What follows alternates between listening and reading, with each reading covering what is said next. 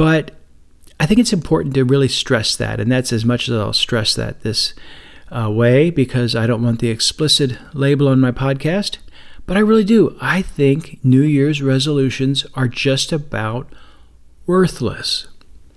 Now, why would you even make a New Year's resolution? Some folks see the calendar turning and say, hey, it's just time for a fresh start.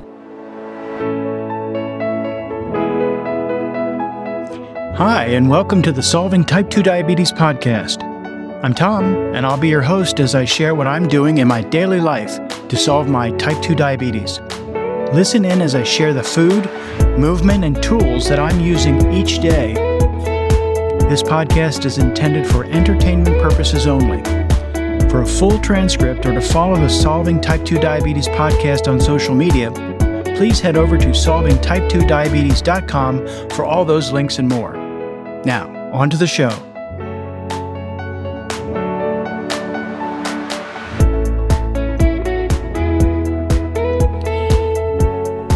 Thank you very much for joining me here for another episode of the Solving Type 2 Diabetes podcast. I appreciate your time. Welcome to the new year, if no one's welcomed you yet.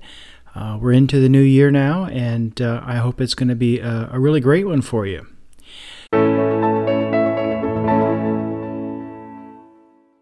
I have had a doctor's visit. It was just a couple of days ago now.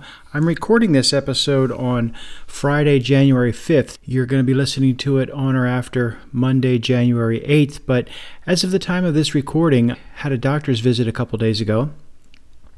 And it was not terribly pleasant. I got my numbers back for the first 90-day period without Mounjaro. This A1C covers the last 90 days from about, I think, the 29th of December is when we had the blood work taken. So it would have been the 29th of September through the 29th of December.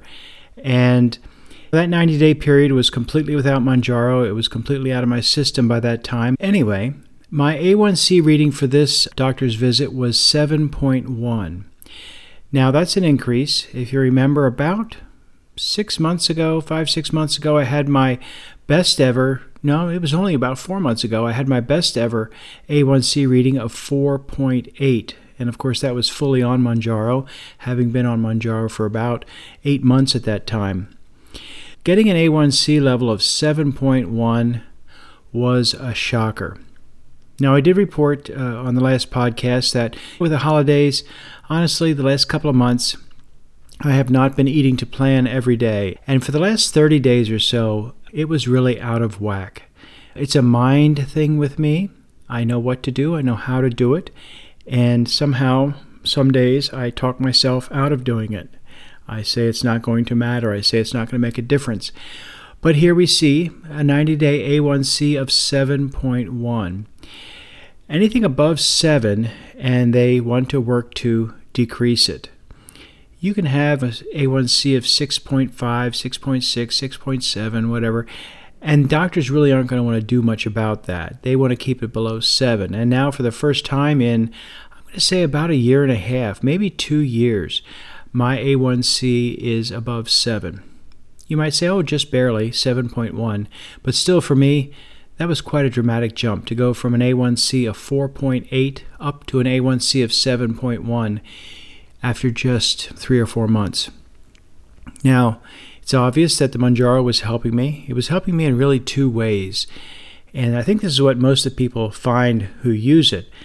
It was helping me control my blood sugar after I had ingested food. And biologically speaking, it was actually processing that sugar, making me more sensitive to the insulin that I had. And that's a great help. But it was also controlling my appetite. It was dramatically controlling my appetite to where if I ate once, maybe twice a day, I was totally fine. And that showed up in my weight loss, that showed up in my blood sugar readings, because I simply was not eating carbohydrates. I would eat maybe 30, 40 grams of carbohydrates a day, and not more than that. Now I'm talking net carbohydrates. So that shows you that Mounjaro was having a significant effect on me. So I'm on the Farxiga, and I'm on metformin. This doctor visit, she actually is increasing my Farxiga from 5 milligrams to 10 milligrams, again, trying to get me back down below the 7. Now, what I have to do on my part is have more days where I'm eating according to my plan. I've actually got a good plan. I've shared that with you before. Keep my net carbohydrates certainly below 100 grams, but most days below 80 grams. And then also eating enough protein. I want to maintain muscle mass. And then I tend to eat, when I'm following my plan, during a particular window. I tend to eat from about 1 p.m. to about 7 p.m. So I have about a 6-hour window where I try and get my eating done. And that is to get my glucose to go up all at once and then back down, and not have my body digesting and constantly churning out insulin over a long period of the day. If you start eating 6, 7 o'clock in the morning, and I'm talking carbohydrates mostly, but if you start eating 6, 7 o'clock in the morning and then continue your eating until 8, 9, 10 o'clock at night, your body's working basically 16, 17 hours a day digesting food. And even if it's only eating once every 4 or 5 hours, it's still digesting that food over the entire period. In fact, it might be digesting food for longer than that if the last thing you ate was maybe at 10 o'clock at night, a little bedtime snack, quote unquote. Now, for me, eating meat and veg, that does not raise my blood sugar at all. My coffee in the morning, and I add heavy cream, does not raise my blood sugar at all. What raises my blood sugar is eating carbohydrates. So I try and keep that, when I'm eating on my plan, to about 6, 7 hours a day.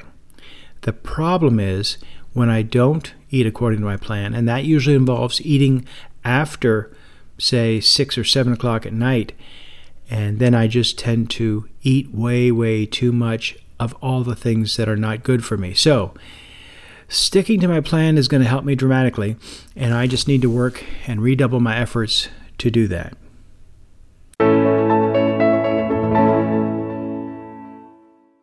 So what's on my needles?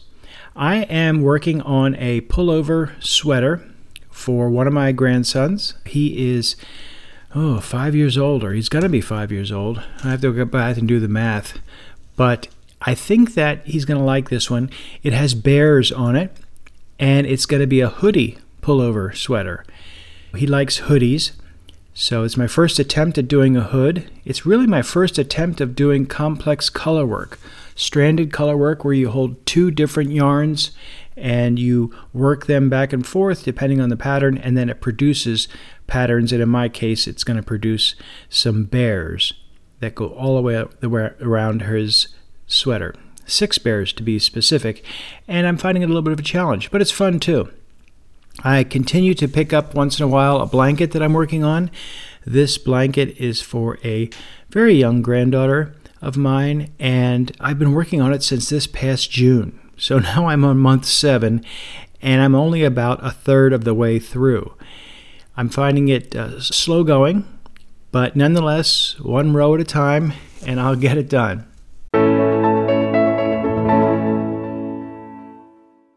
For my sourdough update, I just put my starter in the refrigerator.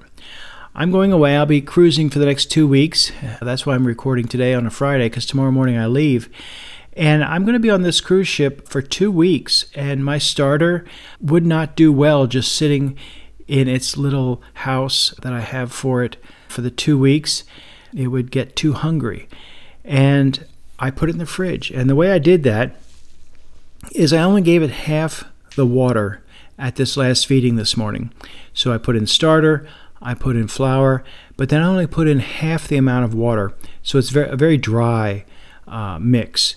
It almost looks like I'm trying to make dough, because that's about the ratio that I would use if making bread. But it's just the starter.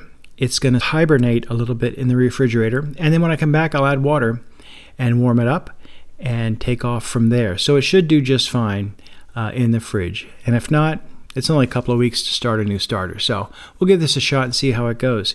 But I'm also baking my last bread today. I'm doing 2 loaves for my wife. She was supposed to be going to a Epiphany party tomorrow night and was going to take some, but they canceled that because we're supposed to get snow here starting late on Saturday and into Sunday. So by the time you hear this, the storm will have passed and we'll see how we did. Right now they're looking at anywhere from 2 to 4 inches for our area, which is the most snow we've had in quite some time, well over a year.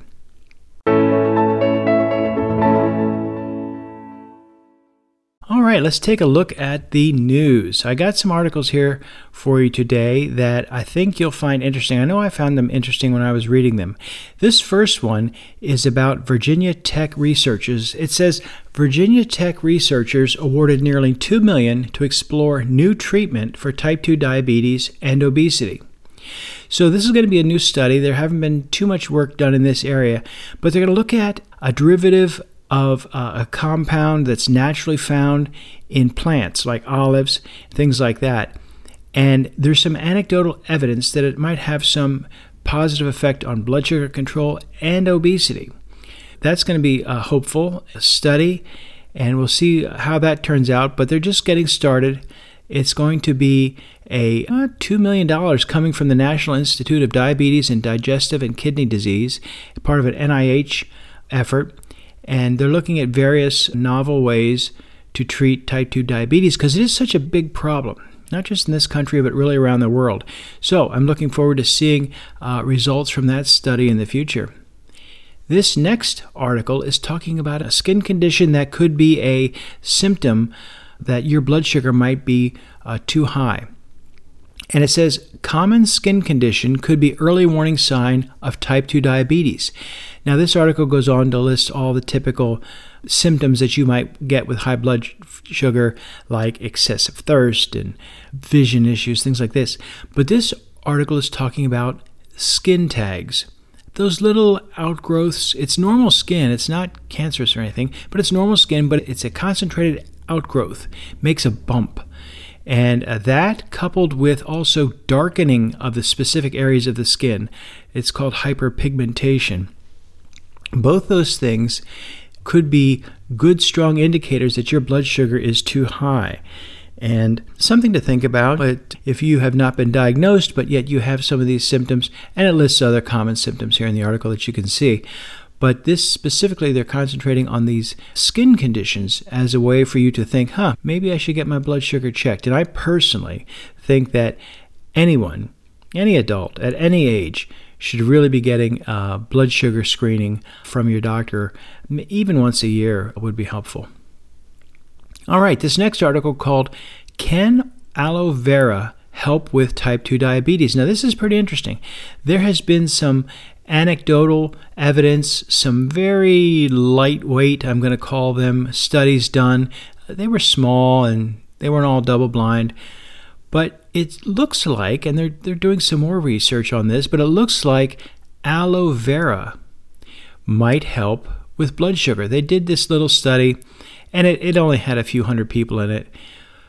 But they're saying that by ingesting aloe vera, and it's a supplement, so it's not highly regulated by the FDA, buyer beware, but it says by ingesting aloe vera gel supplement, either in a powder form, I think it is the most common way it comes is powdered. But they're saying that those people who took in 200 milligrams per day saw their fasting blood glucose levels drop by 15.4. So let's say if you had a fasting blood glucose level of 105, they're saying that these folks went down to 90. And also their total cholesterol dropped by 10%, and their bad cholesterol dropped by almost 15%. Anyway, it says you be careful, be cautious. There are some issues. They know that for a fact that if you take more than a gram, even just for a few days, it can cause kidney damage.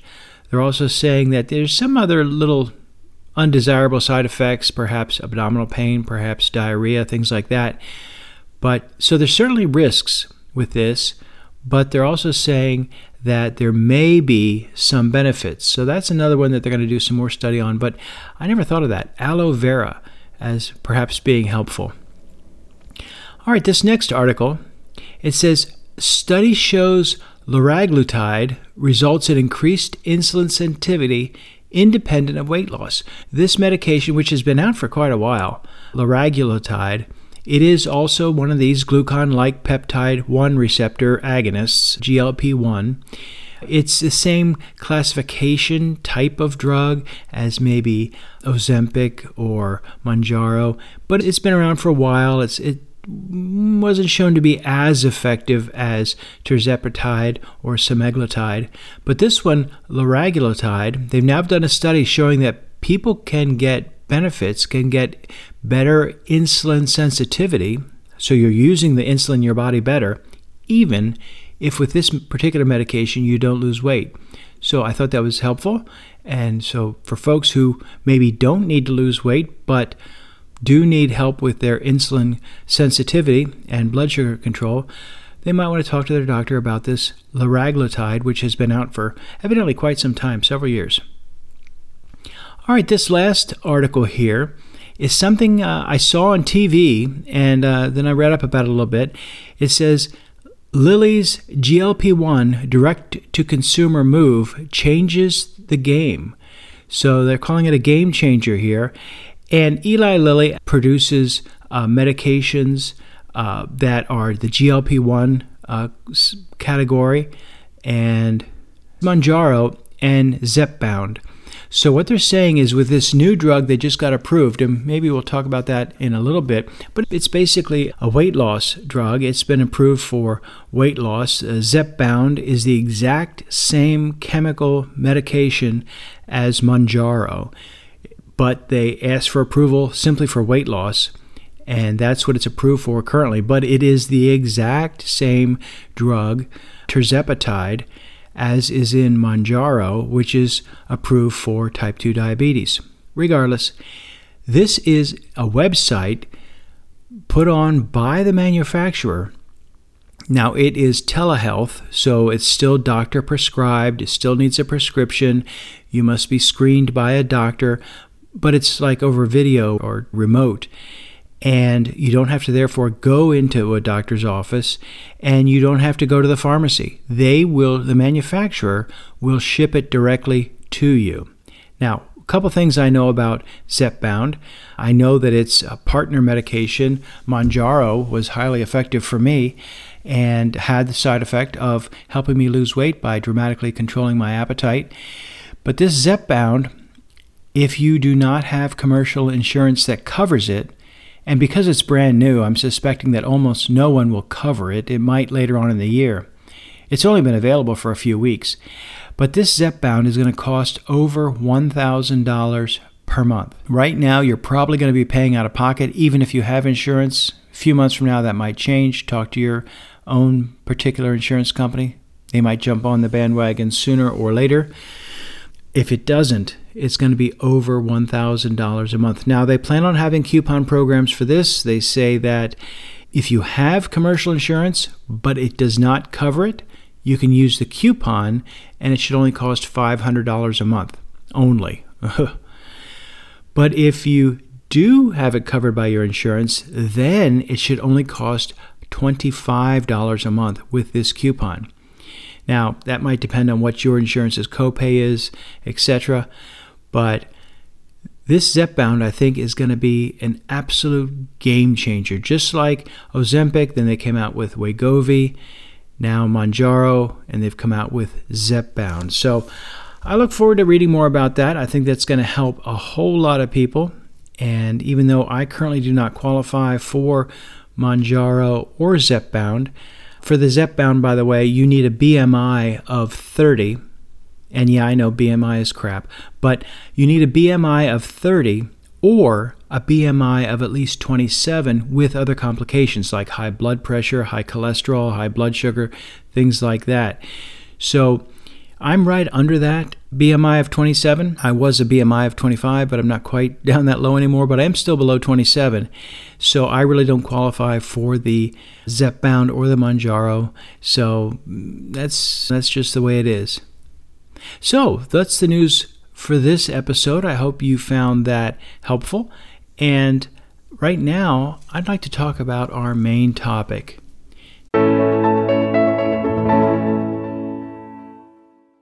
And this is timely, I think, because it is right around the new year. This episode's coming out on Monday, January 8th. So right about now is when many folks' New Year's resolutions begin to fail. And I'd like to tell you why I think New Year's resolutions are crap.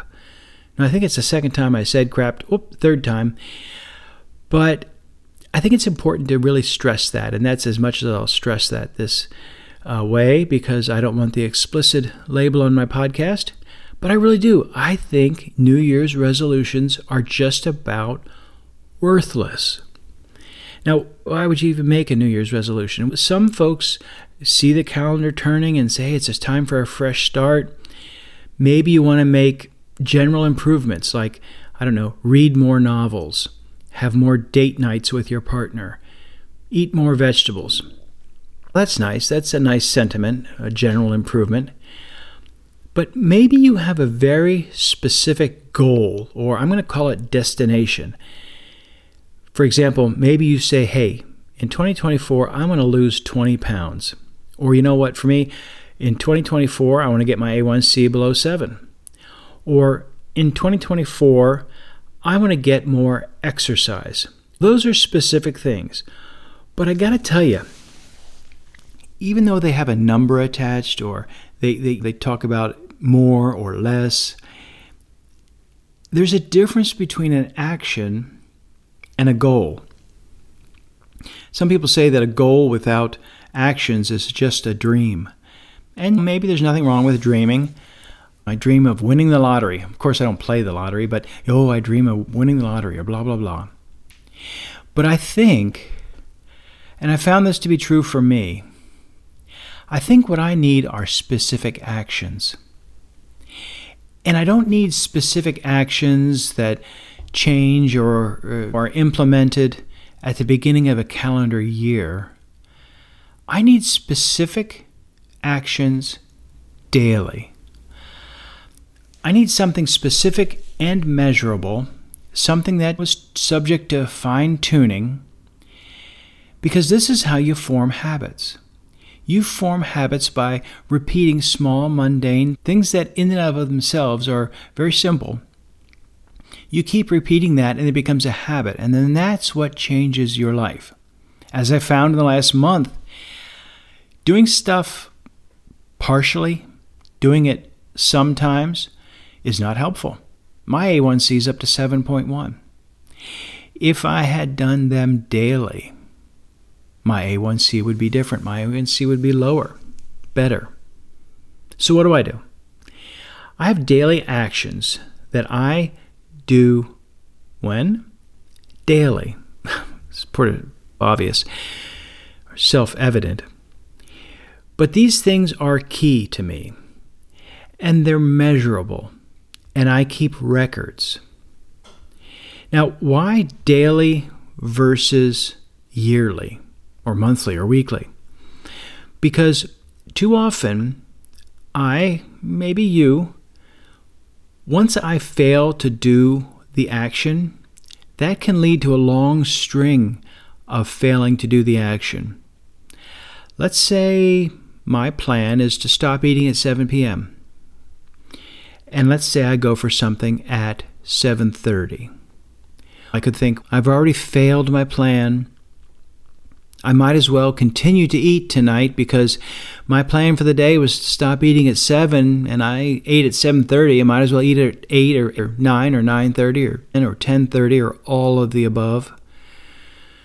But if I break it into smaller chunks, sometimes an hour is the biggest chunk I can give myself. By doing it one day or 1 hour at a time, especially using 1 hour if I feel like I'm about to divert from my plan or just did divert from my plan, it helps avoid giving up. I work my plan from this moment forward. Regardless of what I did yesterday or what I did 5 minutes ago, from this moment forward, I can work my plan. I can do what I know is most helpful to me, regardless of what I just did. I can decide now. It can be as simple as Okay, I just reached into a bag of chips. Chips was not on my eating plan today. If I give myself a pause, if I give myself a small break and just think, I can say I do not need to reach into that bag again. Now, with some of these hyper-palatable foods, sometimes, yes, that is very difficult. But I owe it to myself to at least pause and think. All right, so what are my specific things? What do I do that I'm trying to form into habits? First of all, I keep them measurable and I keep records, like I said. What do? I measure my blood sugar. Now, I do this by wearing a continuous glucose monitor. So I get a reading 24/7. It doesn't lie. As long as I put it on and I don't take it off, I'm always going to know what my blood sugar is. If I have eaten way out of plan a night before, I get up the next morning and my blood sugar is still very high. I can't avoid, unless I don't look at it, but I do. I check it on my phone several times a day. But I can't avoid seeing the results of going off my plan. So I measure my blood sugar constantly. Maybe you don't measure it constantly. Maybe you do a finger stick every morning, maybe 2 or 3 times a day, maybe after a meal, 2 hours or whatever. Or maybe you don't have an issue with high blood sugar right now. You have it under control, and maybe you only get an A1C once every 3 or 6 months from your doctor. But measuring your blood sugar, because that's the result. That's, for someone with type 2 diabetes, what are you trying to do? You're trying to get your blood sugar under control. The only way you know if you're successful is to measure it. All right, what else? I eat within my plan. Now, for me, my plan is based on macros, macronutrients. I eat specific quantities of each of the 3 macronutrients every day. That's my plan. I also eat it within a specific timing window, if you will. Except for my coffee with cream, which I have first thing in the morning, usually around 7 or 8. Except for that, I eat things, especially things that contain carbohydrates, between about 1 p.m. and about 7 p.m.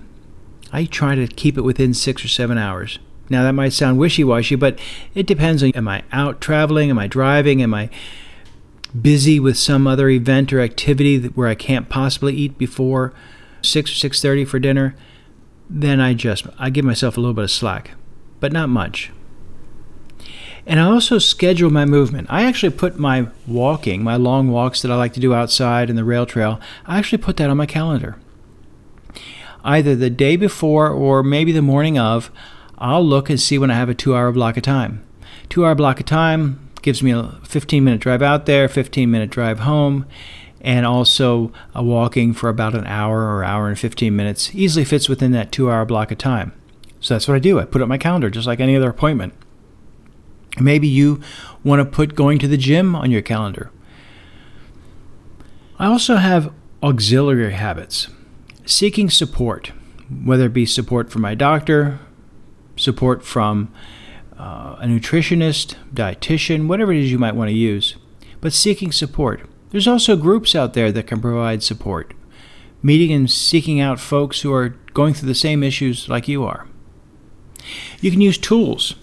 I use MyFitnessPal to record things. MyFitnessPal also has areas where you can do journaling.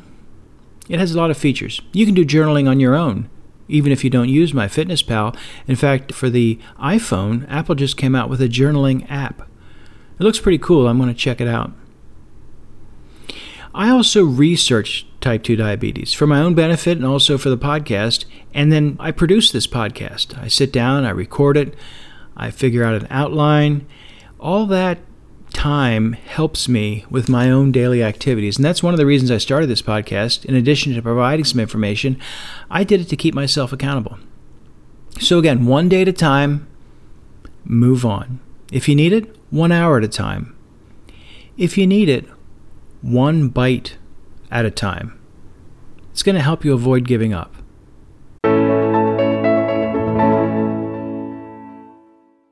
Okay, let's take a look at your questions. Of course, we have a great email here from Stephen from Glendale. I'm going to read it. Hi, Tom. When this podcast airs, it'll be a week after the New Year. But my wife and I wanted to wish you and your family a wonderful new year, and we look forward to all your podcasts in 2024. Stephen. Oh, hey, thanks a lot, Stephen. Thank you to your wife. I certainly appreciate your writing in. I appreciate the well wishes. And like I said at the top of the podcast, I wish everybody who's listening a very great new year. It's always good to hear from Stephen. He sometimes gives good information, sometimes makes suggestions, or sometimes just says hi, and that's all welcome. If you would like to contact me here in the podcast, there's 2 easy ways to do it. First is send me an email, tom@solvingtype2diabetes.com. And of course, that's always with the number 2, solvingtype2diabetes.com. Or go over to the website, solvingtype2diabetes.com, and click on feedback. And you can write a question, you can send in a comment, you can tell me what you don't like. Maybe there's something you do like. Also, I'm always looking for suggestions for new topics, so feel free to write in on that. So I'm curious, did you make a New Year's resolution? How's it going? I don't want to say that they're not always unsuccessful. Sometimes they can be very successful, but for me, I need something that's daily and something that is actionable.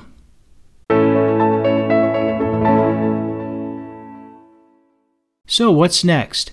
Next time, a couple weeks from now, it'll be coming right back off a cruise. Matter of fact, I'll be recording the next episode the day after I get home.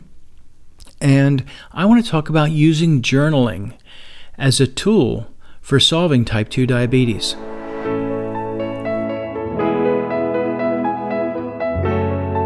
Well, that wraps up another episode of the Solving Type 2 Diabetes podcast. I hope you found it valuable. Please follow and leave a 5-star review, as it helps other people find the podcast. By subscribing, you ensure you won't miss the next episode. You can always get a full transcript of the episode at solvingtype2diabetes.com. There you will also find the links to leave feedback and links to follow on social media. I'm very interested in hearing from you with comments and suggestions. Thanks very much for listening. Please remember that everything I share is just from my own personal experience and should not be taken as medical or health advice. Please consult your own medical professionals. This podcast is intended for entertainment purposes only.